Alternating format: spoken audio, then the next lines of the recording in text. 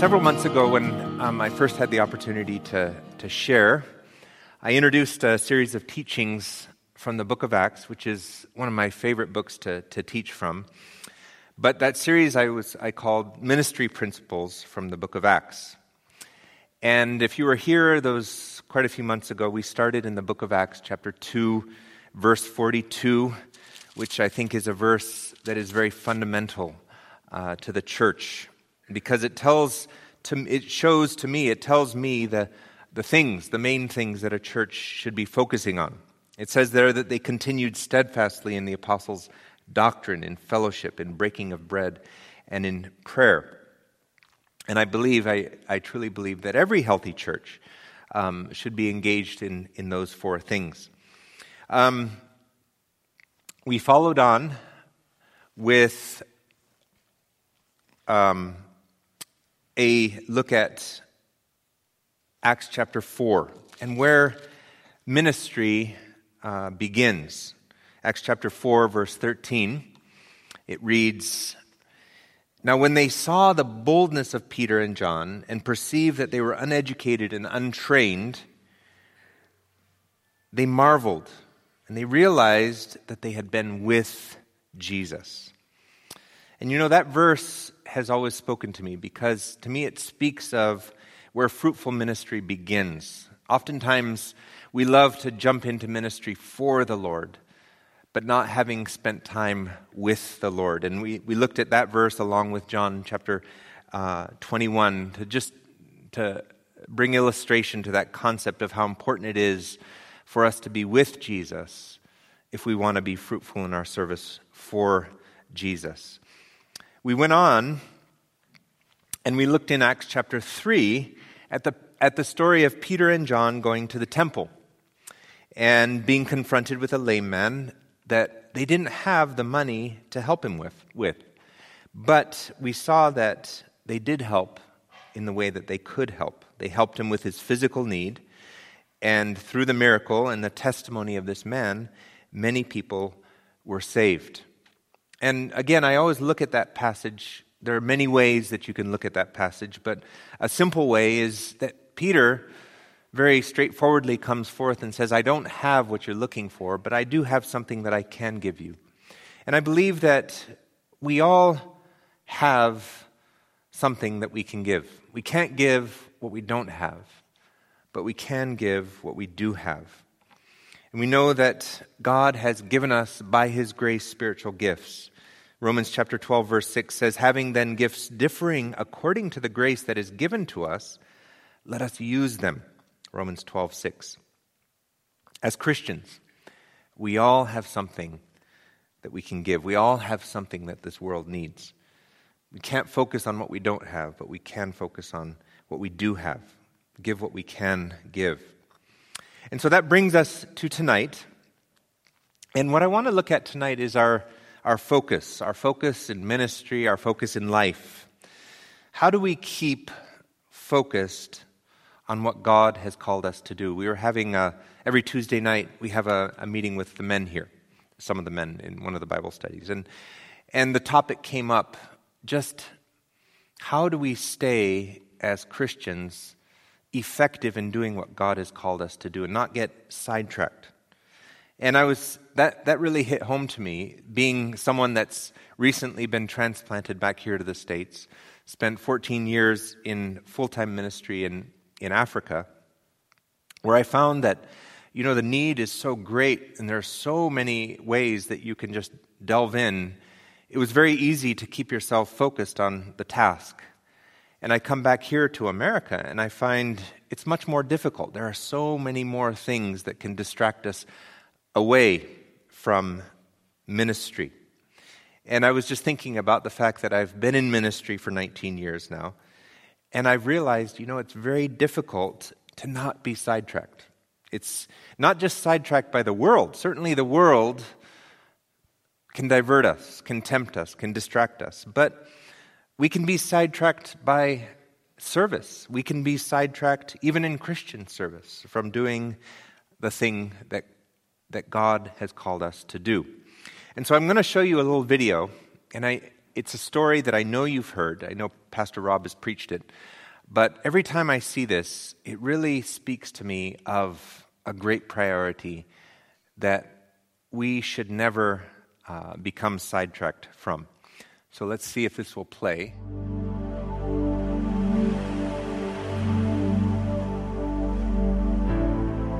On a dangerous seacoast where shipwrecks often occur, there was once a crude little life-saving station. The building was no more than a hut, and there was only one boat.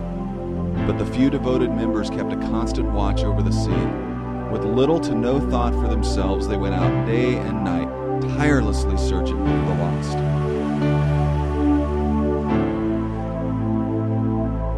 Some of those who were saved and various others in the surrounding areas wanted to become associated with the station and give their time and money and effort to support the work. New boats were brought in and new crews were trained, and the little life-saving station grew. Some of these new members of the life-saving station were unhappy that the building was so crude and poorly equipped. They felt that a more comfortable place should be provided as the first refuge of those who were saved from the sea.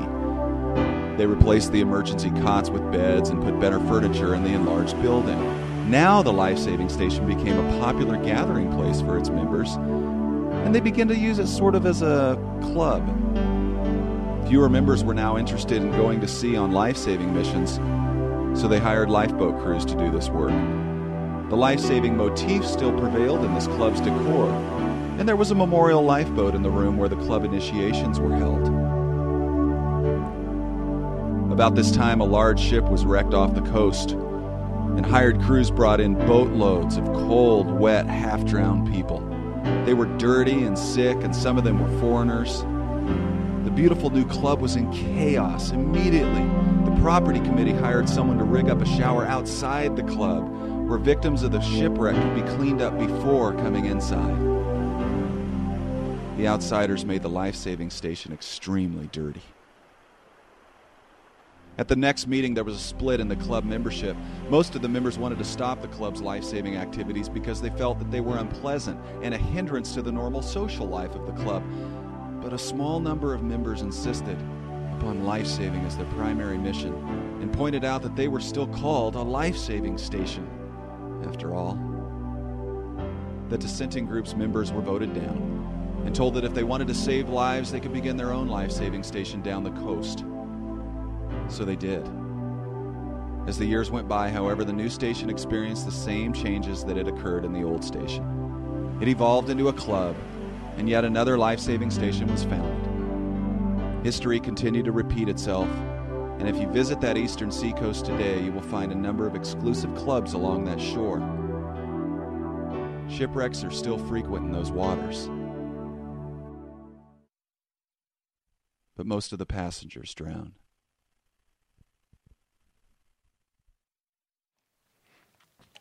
I'm sure you've had the opportunity to see that before, or at least heard the message before. And it doesn't need any explanation, does it? It's really referring to the church. And the church's primary priority to save lives. And that's what I want to talk about tonight. How do we keep the church? How do we keep ourselves focused on what God has called us to do? And I realize that when you're talking about the church and we're talking about ourselves, we're not necessarily talking about the exact same thing. But in general, the church has a focus that we shouldn't divert from. And we ourselves, as Christians, as we know our Lord, as we know the giftings and the talents that He's given us, we also should have a focus and a purpose in this life that He's given us. And how do we do that? And we come to the title of my message, which is By Keeping the Main Thing, the Main Thing. And so we're going to look at what the main thing is tonight. And I want you to turn to Acts chapter 6. And as you're turning there, I'll read.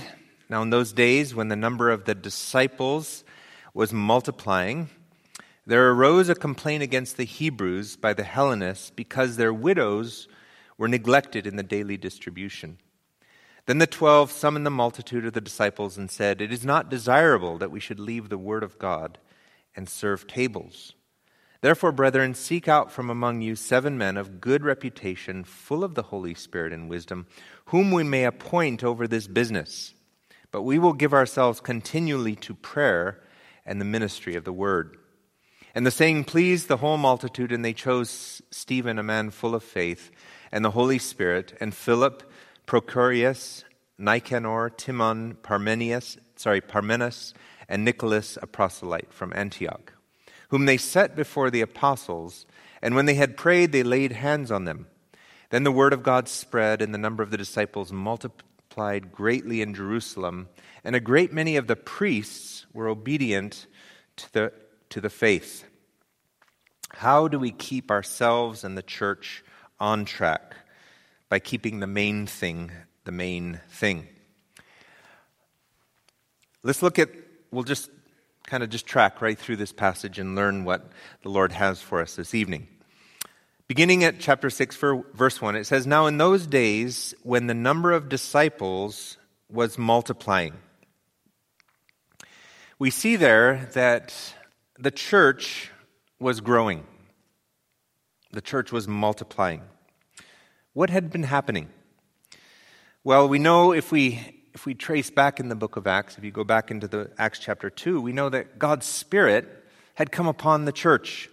Pentecost, God's Spirit came down, filled the disciples. They went out speaking in tongues. They were speaking in dialects that people from around the world who had come to Jerusalem to worship God were now hearing the praise of God in their own tongue. What had been prophesied in the book of Joel, chapter 2, verse 28, where it says, "And it shall come to pass afterwards that I will pour out my Spirit on all flesh. Your sons and your daughters shall prophesy. Your old men shall dream dreams. Your young men shall see visions. And also on my men servants and on my maid servants I will pour out my Spirit in those days." God's Holy Spirit was upon the church, and people took notice. I remember recently we were doing recollecting as we were going through the Calvary Chapel distinctives. We were looking at a video called Ventures of Faith, and it was so encouraging to see the history of the Calvary Chapel movement, just pulling our movement out. I know God has done great things in many movements, but particularly in the 70s, what God did through Pastor Chuck, through Calvary Chapel, was an amazing thing. And certainly you couldn't attribute it to a man. It was the Holy Spirit of God supernaturally poured out upon that in that time and in that generation. And thousands of people were just coming to the Lord. A beautiful thing, a wonderful encouragement. And it reminded me of the fact that, that whole hippie generation that was then was a generation that the Christian church didn't know how to reach. And yet God intervened. God sent or poured out His Spirit. And it was His Spirit through channels like Pastor Chuck that reached thousands of these people. And we're in a similar situation now. We have generations that we don't necessarily understand how to reach as a church. The millennials and Gen Z. These are generations of people coming up that, as the traditional older church, we're like, how do we reach this generation? And simply, the answer is we certainly need God's Holy Spirit. But not only that, we see that God's grace was being poured out through the apostles. In Acts chapter 2, we're told that when after Pentecost, Peter preached, and over 3,000 souls were added to the church that day. In chapter 3, Peter healed a lame man and immediately preached a sermon, and 2,000 more people were added to the church. In chapters 2 and 3 and 4, we see miracles being done. And in Acts chapter 4, verse 33, it says, "With great power the apostles gave witness to the resurrection of the Lord Jesus, and great grace was upon them all." The grace of the Lord Jesus was upon the apostles, and they were channels of God's grace to the people who were so thirsty for the truth of the Word of God, the truth of Christ Jesus. Not only that, we see that the church itself was doing what it was supposed to be doing. They were following the pattern of Acts chapter 2, verse 42, which I referenced earlier. They were in the Word. They were in fellowship. They were praying together. They were breaking bread together. And what we see in the following verses is a beautiful result of what God can and wants to do through the church. These believers, having received the love of God, were loving God in return, and were loving the people around. And the result was a wonderful community where people were looking out for the needs of each other. Those who had needs were being taken care of. And the result was this beautiful community of sharing and caring for each other. And we see that the church was growing, but the church was also under attack. Again, when you look at chapter 4, we see the account of how Peter is brought before the leaders. He's put in prison.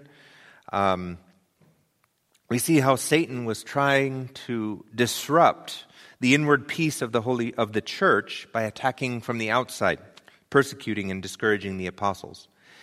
And we see how in chapter 5, we see how Satan tried to subvert the church from the inside, introducing sin. You know the story of Ananias and Sapphira. Introducing the sin of lying and hypocrisy amongst its members. And now in chapter 6, we are seeing Satan still at work, trying to divide the church and distract the church from doing what it is supposed to be doing. So continuing on, it says, "Now in those days when the number of disciples was multiplying, there arose a complaint against the Hebrews by the Hellenists, because their widows were neglected in the daily distribution."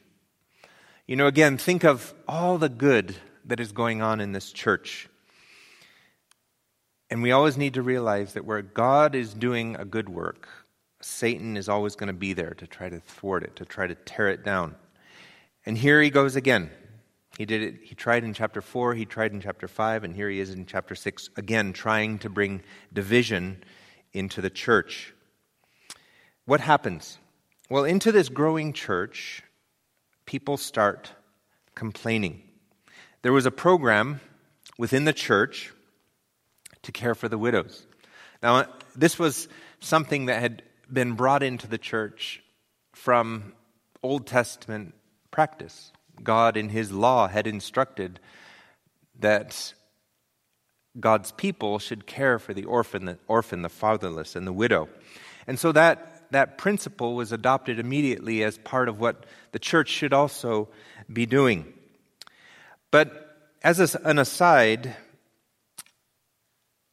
this was interesting to me as a pastor in Africa, because I remember going to Africa and with the zeal to preach the Word of God, like the Word of God is what people need to hear. And I was averse to going and starting all kinds of other things because I felt like the Word of God is the most important thing. But I remember not too long after starting the church in the community where we were in, I would have preached a sermon and I would have lines of people, mostly women, lining up. And I would think in my pride, wow, what a great sermon I did. All these people want prayer. They were so touched. But as I got to pray with them, I realized they just had needs. They needed money. They needed school fees. They needed finances. And so I came to realize that the physical need was actually a barrier to them hearing the spiritual need that they truly have. So there is a place for these kinds of ministries within the church, obviously. And we see that in Acts chapter 4. I remember Acts chapter 2. God used that passage to show me that when a church is based in the foundational things of the Word of God and prayer and breaking of bread and fellowship, that automatically other kinds of ministries will grow out of it. Schools, widows' help programs, help for disadvantaged people. Those will come as God touches the heart of people within the church to reach out in love. But it's important that these things are the fruit of the church and not the heart of the church. In other words, the heart of a healthy church should never be the program. The heart of the healthy church should always be the Word of God and the loving and prayerful fellowshipping of the believers around the Word. But in any case, back to what we see in this passage, we see that this early church had already started a program to help the widows. And some of the widows started complaining. Well, how did it start? Well, when we go back, we recognize that in the early church, there were Jews of different origins. There were pure Jews, pure Hebrews, who were born in Israel and maintained the language and culture and customs of being a Jew. But there were also Jews who had long ago dispersed to other countries and had adopted the Greek language and even the culture and the customs of the Greeks. These were called the Hellenists, or the Hellenistic Jews, the Greek-speaking Jews. And in many respects, they were more Greek than Jew. But they considered Jerusalem to be their holy city, and so they made the annual pilgrimage to pray, to celebrate at the various feasts. And so when Peter started preaching at Pentecost, both Hebrew Jews and Hellenistic Jews became converted. And you could say that two cultures, even two tribes, were combined to form the church. And we all know that tribal and racial differences can cause division within the church. I remember, using an example from where we were. You know, you often think people would ask, "Oh, do you speak African?" Well, in the country where we lived, Uganda, there were actually 52 different dialects, over 30 different tribes of people. And so while to an outsider they might all appear to look the same, they themselves knew each other very well. They could tell by their face, obviously their speech, exactly what tribe they were from. And I came to understand that while in general, as a Ugandan, they might stick up for each other, when push came to shove, they would always pull or stick with their tribe, even if it meant doing something wrong. Tribal loyalty was so strong. And so in a way, we see that this was happening, this tribal loyalty was happening in the church. The Hellenistic Jews started complaining that the Hebrew Jews were overlooking their widows when it came to the food distribution. And we can say this was discrimination. It was favoritism. It was being shown to those who were to a certain portion of the church, and as a result, they were complaining. And obviously, it led to resentment. It led to hard feelings. And it could have easily led to a church split. I think of this, and I think of the early church, and I think here the Lord was doing such a wonderful thing in the church. And they had already gone through the issue with Ananias and Sapphira, and they had already gone through the imprisonment with Peter. But here we have, again, the devil doing his job of trying to bring division. A good thing is happening, and Satan is turning it into something that will split the church, or something that will take the apostles away from the task that they're supposed to do. You know, was it right that those distributing the food were showing favoritism? And you'd say no. Was it right that the widows were complaining? Well, probably not either. But how did the apostles respond to this crisis? We go on. It says in verse 2, "Then the 12 summoned the multitude of the disciples, and they said, 'It is not desirable that we should leave the word of God and serve tables.'" Let's just take the first part of that verse. Then the 12 summoned the multitude of disciples. I love how the apostles give us the example, just directly dealing with the problem. They don't ignore it. They don't get angry and frustrated over it. They don't diminish it. They don't hope it goes away. It says there that they summon the multitude of the congregation, the whole congregation. When you read on in that passage, in that verse, you can infer that there were cries from the people that they wanted the apostles to oversee the distribution of food. You can imagine them saying, Peter, we want John to distribute the food. We know you won't be biased. You won't show favoritism. And you know what? That might have seemed like a sensible alternative. In fact, you can even imagine Peter and the other apostles being tempted to just step in and take care of the job themselves. These people can't handle it. They're racist. They're tribal. We'll do the job ourselves. And if we do it, we know it will be done right. And they could bring in the example of Jesus. After all, Jesus told us to wash one another's feet, and he washed our feet, so why shouldn't we do this? But notice that that's not how Peter and John responded. They said, it is not right that we should leave the word of God to serve tables.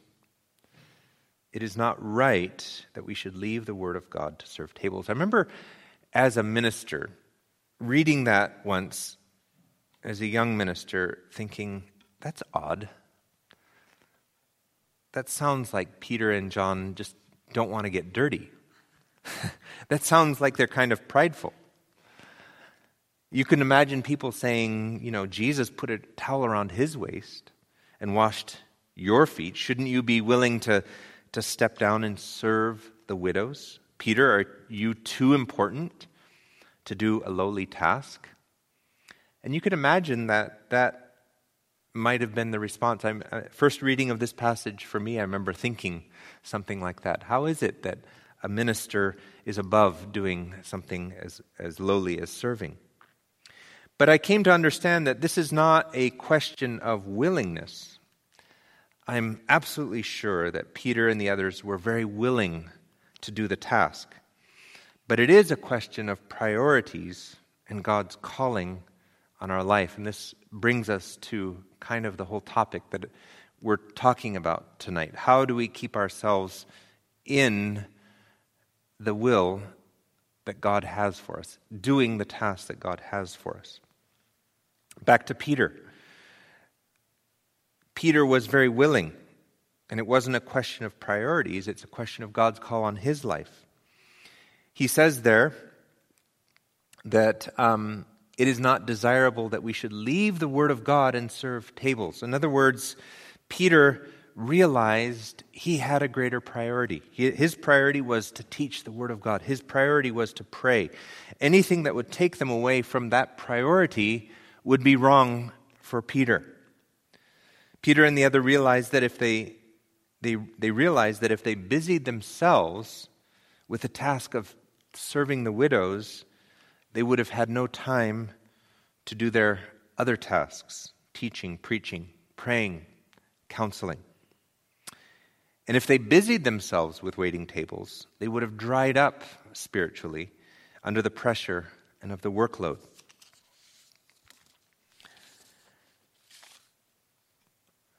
And I would think even further, if they did the job themselves, they would deprive someone else the opportunity of serving and operating in the giftings that God had given them to do. This brings it back to ourselves. We're all called to be servants. Paul references that in the book of Corinthians. We're bondservants. We're stewards of the mysteries of God. But being a servant does not always mean stepping in to help where help is needed. Now, I say that carefully because I would never turn away anyone who came to the church and said, I want to help. So I need to be careful about that. But I do know that most everyone is very busy. For those of us in ministry, it's hard to balance the idea that we are called to be servants in ministry, and at the same time, the idea that sometimes we have to say no to certain things because we have something else that God has called us to do. And when you say no, people look at you cross-eyed, like, are you too prideful? Are you too big to do that task? And so we end up, by way of guilt or shame, doing something that we know we really should be doing something else. But for all of us, maybe you're not in ministry, maybe you're not in full-time ministry, we can be so overcome with the myriad of good things that there are to do, but they aren't necessarily the good things that we are supposed to do. Amen? Does that make sense? I find it's very hard. I find that living here in America, there is so many opportunities to do good things. And I could literally spend all my time doing good things. And my wife is always telling me, because I'm always ready to jump in and, yeah, I'll do that, to pray, to make sure that you're not just busying yourself doing good things, but you're not actually busy doing the good thing that God has for you to do. Ephesians chapter 2, verse 10, for we are his workmanship, created in Christ Jesus for good works, which he created beforehand, that we should walk in them. Pastor Rob referenced that on Sunday. I believe that, there are good works that we should be involved in, but there is a good work that God has created for us, for you, to walk in. And we need to be careful that we're not just wasting our time trying to do everything and not really focusing on what it is that God has for us. What was the apostle's solution? Going to verse 3, he says, therefore, brethren, seek out from among yourselves 7 men of good reputation, full of the Holy Spirit, whom we may appoint over this business. He begins verse 3, he says, therefore, seek for yourself 7 men. And he goes on to list the qualifications. I love this because I can imagine Peter in that situation just saying, it's just serving tables, just find someone. Anyone will do. He didn't say that. He said, seek 7 men from among you. In other words, they were members of the congregation. They were of good reputation. In other words, they were well known. You wouldn't want to have a person like Barabbas giving food out to the widows. They were full of the Holy Spirit and wisdom. You know, those of you who have been involved in ministry to people who are homeless or disadvantaged people or people in poverty know how difficult it is to do that ministry. You just come to the end of yourself so quickly, and you need the Holy Spirit. You need wisdom. You need to have that ability that Peter said to the lame man, I don't have the money that you're looking for, but what I do have, I give you. And be happy with that, being content with that. He says, who can take responsibility. In other words, Peter didn't want to give it to people who he wouldn't be able to trust for them just to continue to take it forward. He didn't want to give it to people who would immediately give it back to him. He wanted people who could take responsibility. I remember, again, a story from starting the church. And I remember the mistake after the fact, the mistake I made in appointing people to be deacons and elders in the church who had no business of being deacons and elders in the church. And it was so wonderful to be able to give people that role. They were so happy to receive it. But in my youngness in ministry, I realized afterwards I made some serious mistakes, and it caused so much trouble within the church. And so it truly is important. These qualifications that we see here of having a good reputation, being full of the Spirit, full of wisdom, being people that can take responsibility, these are truly the requirements that are needed for those who want to serve in the church. Not necessarily requirements in a worldly sense, but qualifications in a spiritual sense. And I would just encourage you who are here and you're thinking, I'd love to serve at the church. This is a great kind of barometer or a measuring stick. Do I have these qualifications in my life? Because these are the kinds of men and women that are needed within the church to serve. He goes on in chapter 6, verse 4. He says, but we will give ourselves continually to prayer and to the ministry of the word. What Peter says here is that we will continue to focus on our priority, prayer and God's word. I don't think that Peter was being lazy. I don't think he was shirking responsibility or being prideful in the least. Everything I read in the character of Peter would have been absolutely willing to do anything. But what he is being is faithful to the task that God had called him to be. Faithful to the calling to make disciples. And I had a note here. I said, for those who are in ministry or desire to be in ministry, and especially for those of us who are called to be pastors, these words should sound as a loudspeaker to where our priority must be and what the priority of the church, where the priority of the church must remain. Prayer and the word of God. A pastor is a shepherd, and an under-shepherd of the great shepherd. And as a pastor is diligently following, listening, speaking, receiving direction from the great shepherd, he can lead diligently. But the moment a pastor neglects the all-important time in prayer and the word, he can be quickly led off track. And speaking as one who is in the pulpit for 14 years, I know how easy it is for tasks and projects and every other kind of thing to take away time from word and prayer. But we see here that as they delegate the responsibility to those capable servants, they are discipling people and they're allowing spiritual leaders to grow. Maybe you're not in ministry tonight, but do you know your priority in life? You know, Peter and John understood their priority. It was to lead the church, and they realized to lead the church, they needed to be in prayer. They needed to be in the Word. And even doing a task like serving widows daily was too much. It would have taken away necessary time that they needed to pray and to be in the Word. Maybe you're not in ministry, but I think in another sense, we all should know what our priority is.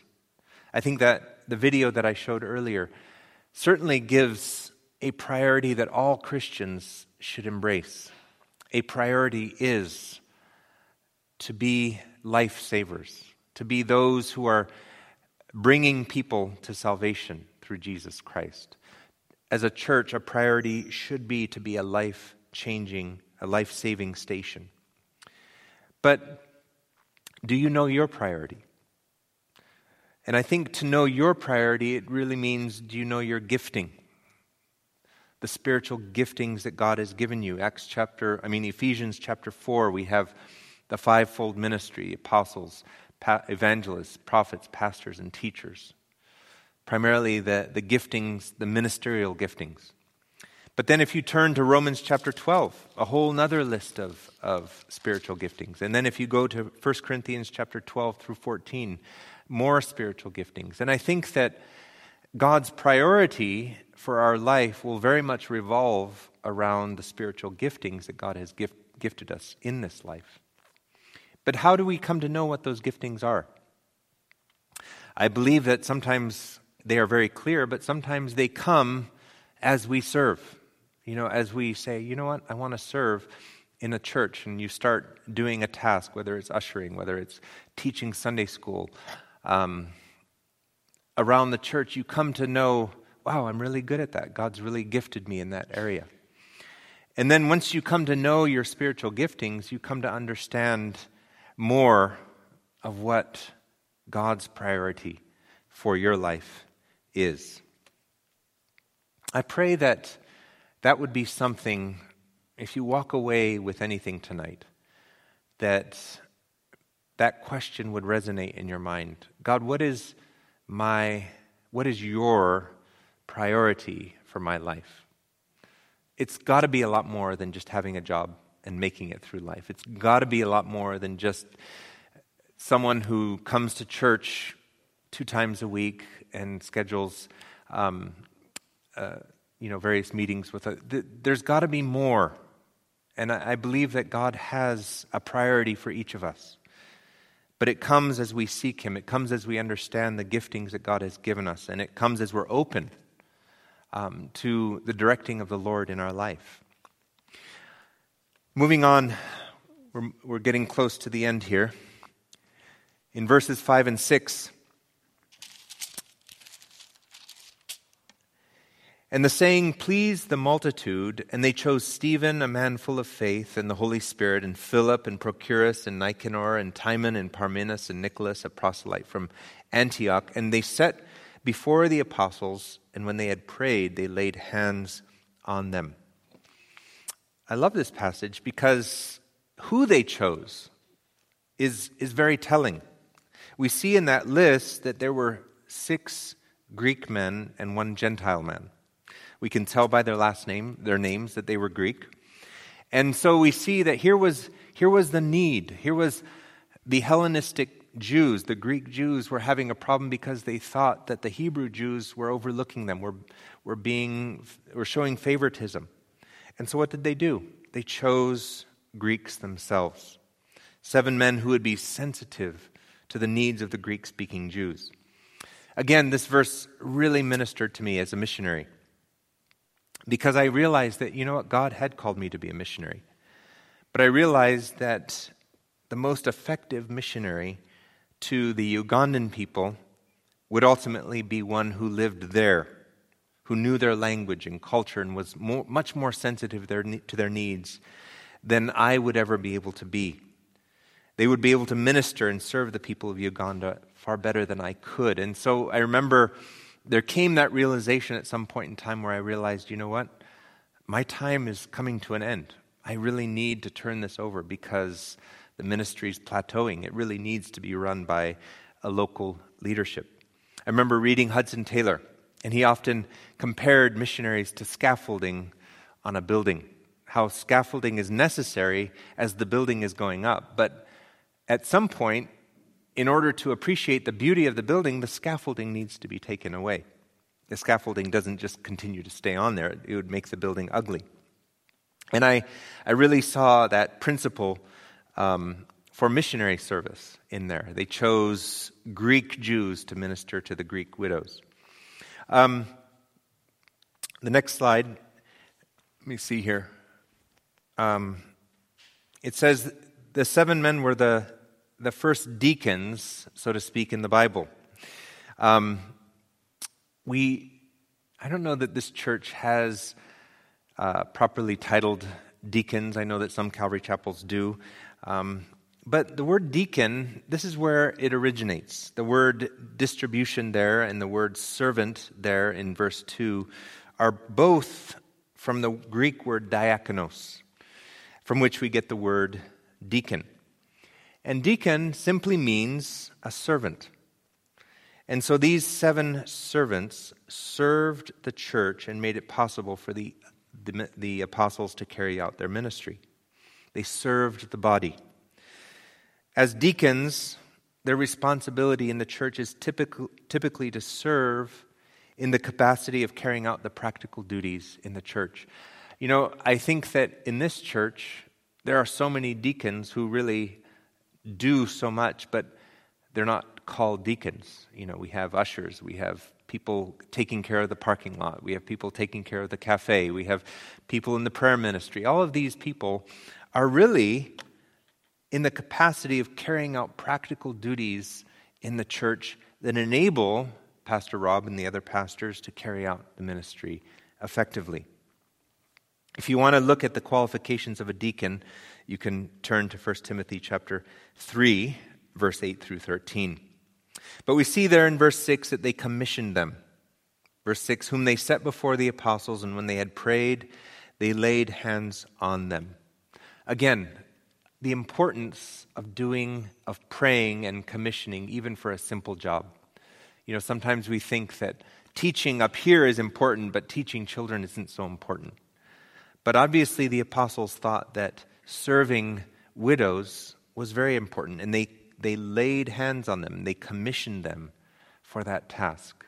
How important it is when we enter into Christian service that we're doing it in the power of the Holy Spirit, that we're not just doing it because it's a good thing to do, or we're not just doing it in our own strength. How important it is to bring the Holy Spirit in, and that He's the one that's empowering our service.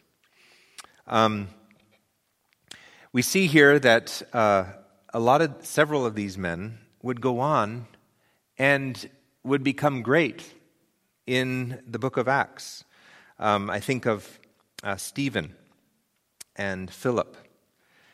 Both of them, we know that Stephen was the first martyr. We know that Philip was used to convert the Ethiopian eunuch. He would go on to bring a revival to Samaria.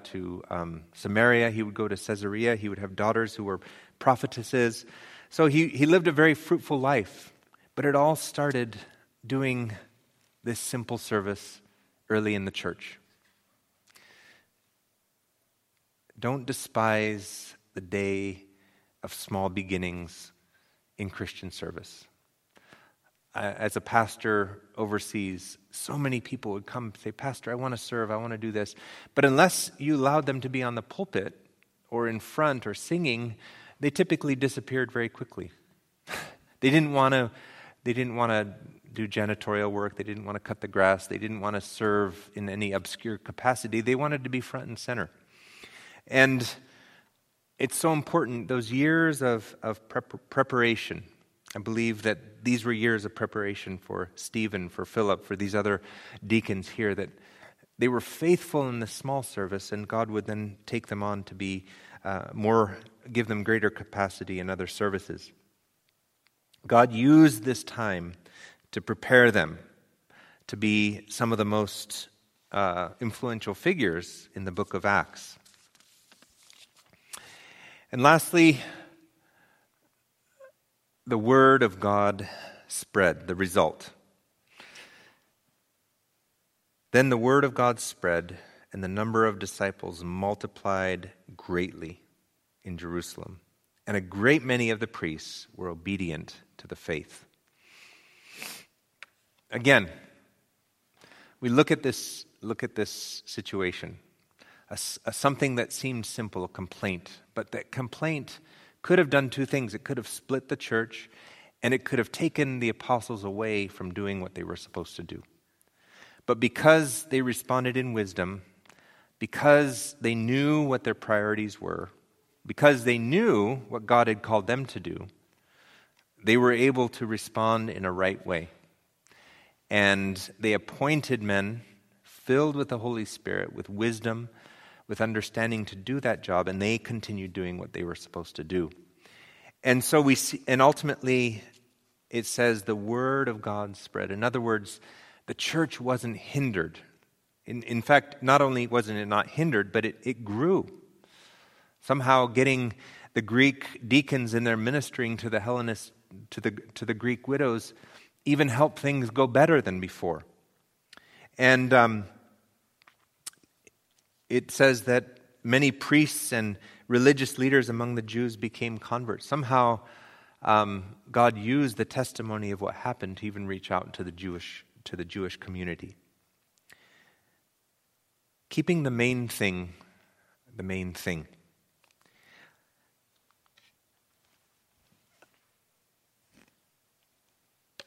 I think Satan is always trying to disarm and to distract the church.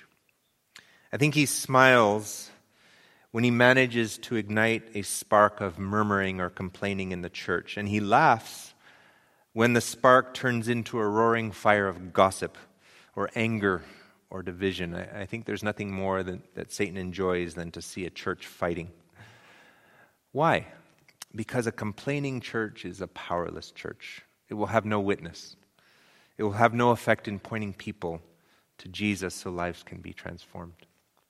But Satan also succeeds in distracting the church, getting the church busy with lots of programs, lots of good deeds, at the expense of time in prayer and time in the Word. And why does he distract the church? So that the church dries up. Because without the Word of God, without fellowship, without prayer, people lose the power, the motivation, the reason for serving. They'll be giving, but they won't be receiving, and they will soon become discouraged and bitter and disillusioned, and they'll give up. And so what do we need to do? We need to keep the main thing. The main thing. God's Word and prayer are the main things in our Christian life. And the main thing in the church, and the main thing that the church should be focused on. And when we do keep the main thing, there will be other fruit.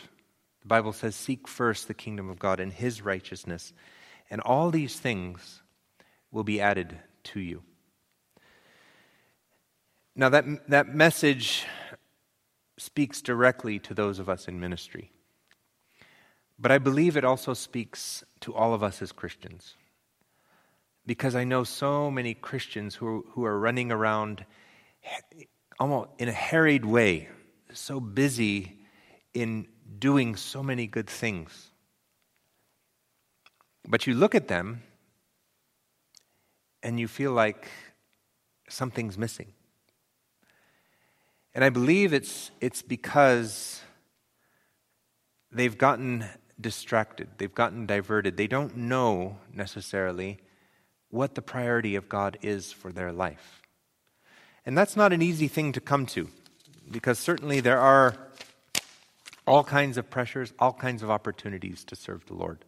And sometimes we feel bad when we say no. And sometimes we end up doing a whole lot of things, not because it's something God has called us to do, but simply because of guilt or compulsion or shame. But I think it's so important for us to understand, God, what is my priority? What is your priority for my life? And when we understand that, when we understand what God's priority for our life is, we can have the same kind of answer that Peter and John had when they were presented with that situation. You know, it's not good for us to get involved in that. We're going to continue to do this, but let's delegate some people to do that. What a wise answer. And I think we would do well in our lives if we knew what God's purpose for our life was, or we knew better what God's purpose for our life was, and feel good about doing that, and realize that in doing that, it may necessarily keep us from doing something else that is also good, but it's just not what God has for us. Amen? I pray that that speaks to you. It spoke to me, because I have a hard time with that. Coming back here, I see that there's so many good things to be involved in. And being in a church with so many wonderful people, you want to be involved with everyone. But I've just realized it's so important for us to know, God, amidst all the good things that are there to do, what are the good things that you want me to do? What are the giftings that I have that you've given me